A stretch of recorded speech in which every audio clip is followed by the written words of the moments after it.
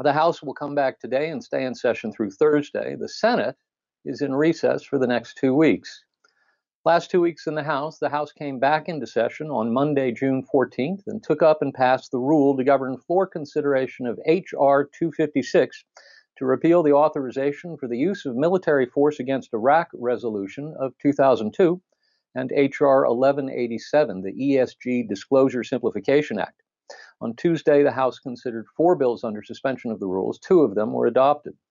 On Wednesday, the House took up and passed H.Res. 479, providing for the consideration of S. 475 to amend Title V of the United States Code to designate Juneteenth National Independence Day as a legal public holiday.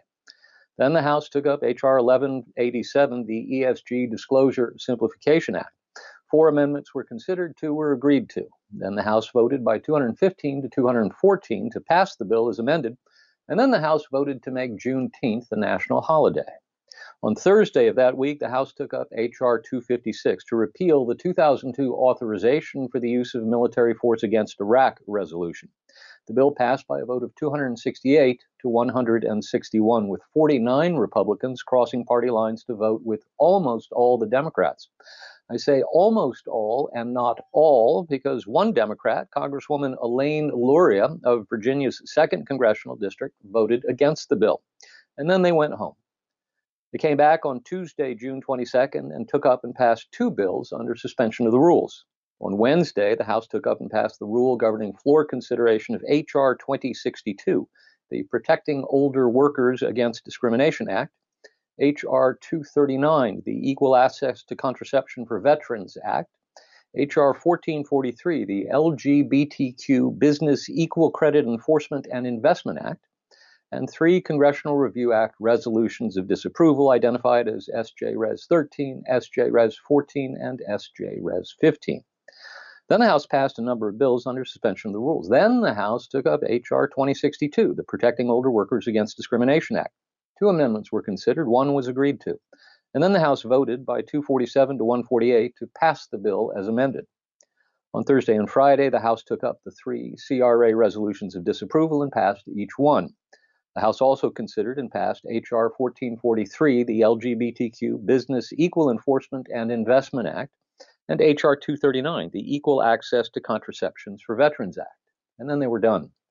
This week in the House, as I said, they'll return today with the first vote set for 6:30 p.m. At that time, the House is scheduled to consider 11 bills under suspension of the rules.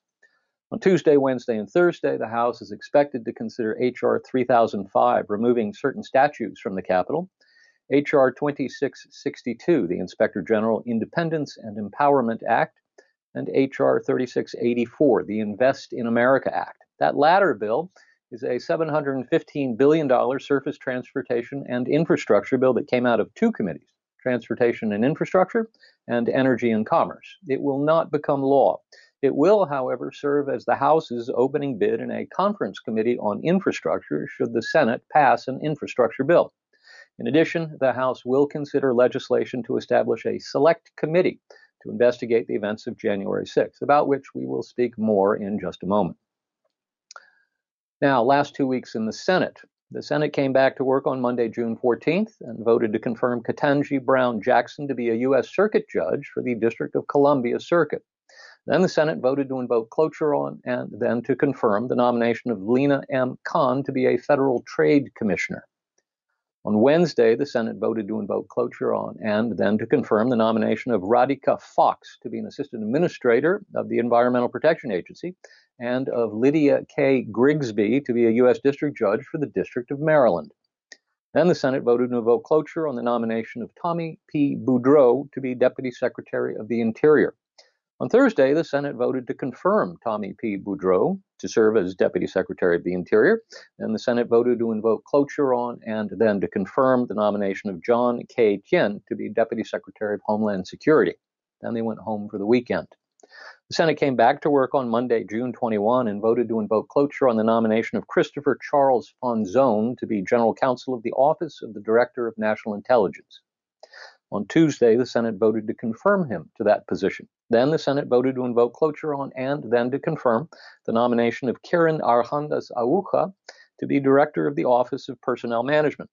Also on Tuesday, the Senate took up S 2093, a new piece of legislation that is actually the latest, greatest amended version of the Senate Democrats' version of S1, the Corrupt Politicians Act.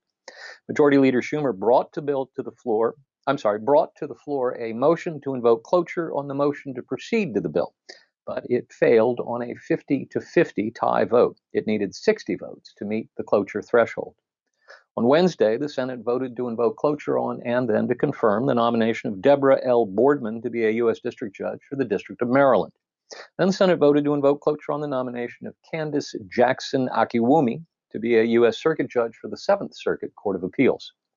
On Thursday, the Senate took up S 1251, a bill to authorize the Secretary of Agriculture to develop a program to reduce barriers to entry for farmers, ranchers, and private forest landowners in certain voluntary markets. The bill passed by a vote of 92-8.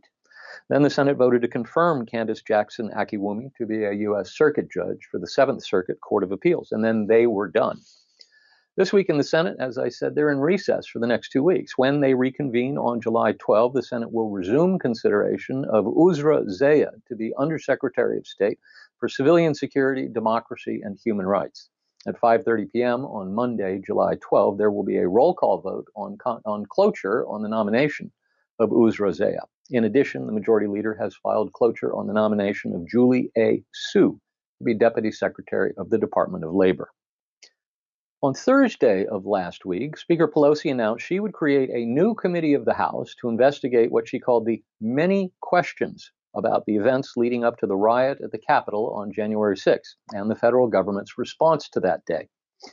This follows by 4 weeks the failure of the Senate to pass legislation that had already passed the House to create a 10-member bipartisan commission to look into the events surrounding January 6th.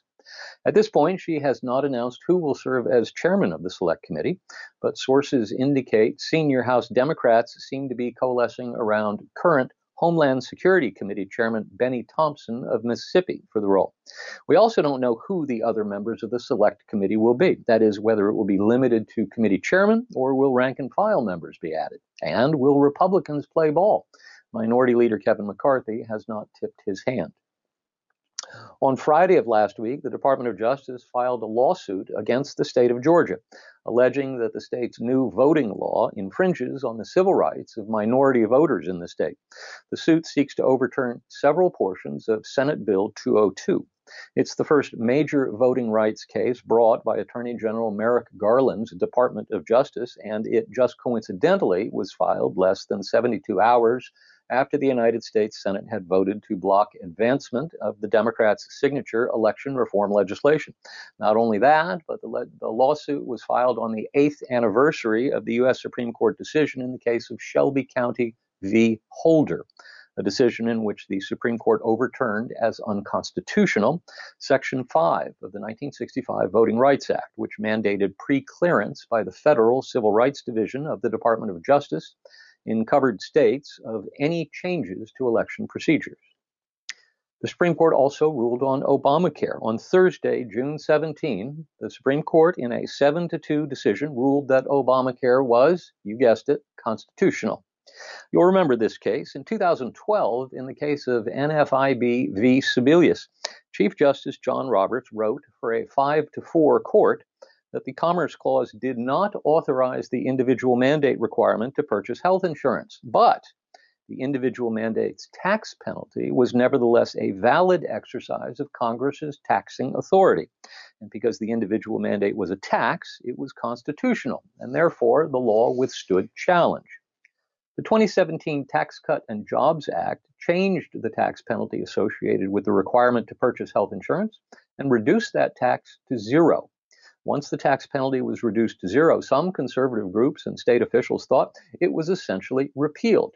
And since the constitutionality of the law had rested in the 2012 decision on the fact that the individual mandate was a tax and the tax was now gone, that meant that the law's constitutionality was gone too. So Texas and a bunch of other states sued to have the law overturned. The District Court and the Fifth Circuit Court of Appeals agreed that the mandate was unconstitutional, but declined to rule on whether that meant the rest of the law had to be struck down. In the Supreme Court ruling, authored by Justice Stephen Breyer, The court maintained that the plaintiffs had no standing to sue because the tax penalty had been set to zero. The court said no one had suffered harm, and without harm, there's no case.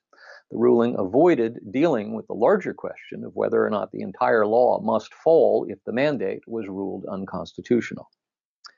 Now to more on the Corrupt Politicians Act.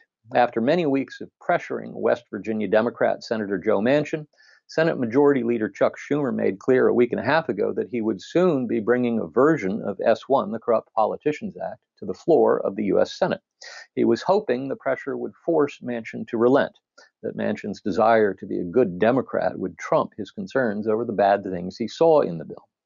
Manchin surprised everyone by releasing a 3-page memo that outlined what he liked and what he did not like in the 800-page plus bill. And Georgia Democrat Stacey Abrams, who's become one of the Democrat Party stars on the matter of elections, gave Manchin cover by blessing his concerns.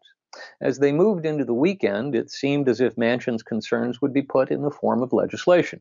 But by the time the following Tuesday rolled around, the day Schumer had set for a cloture vote on the motion to proceed to the legislation, things still had not been settled.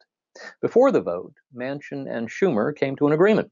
Manchin would agree to invoke cloture on the motion to proceed in exchange for a promise from Schumer that when debate on the legislation began, Manchin would be allowed to offer the First Amendment for consideration. Of course, that was all just for show. Manchin's vote was necessary, but not sufficient to invoke cloture, which requires 60 votes, not just 50.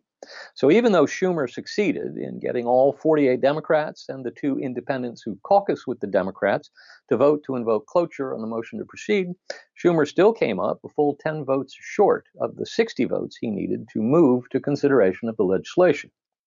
For those who were paying very close attention earlier when I was going through the daily votes in the Senate over the last 2 weeks, allow me to explain S-2093 and its relation to S-1.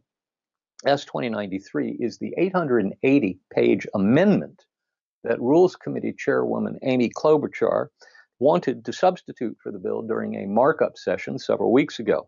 But since it requires a majority vote of the committee to adopt an amendment, and because the committee is composed of an equal number of Democrats and Republicans, and because none of the Republicans would agree to vote for the substitute amendment, the amendment failed. That left Klobuchar and Schumer with a problem on their hands. But Schumer is almost as crafty as the Republican leader, Mitch McConnell.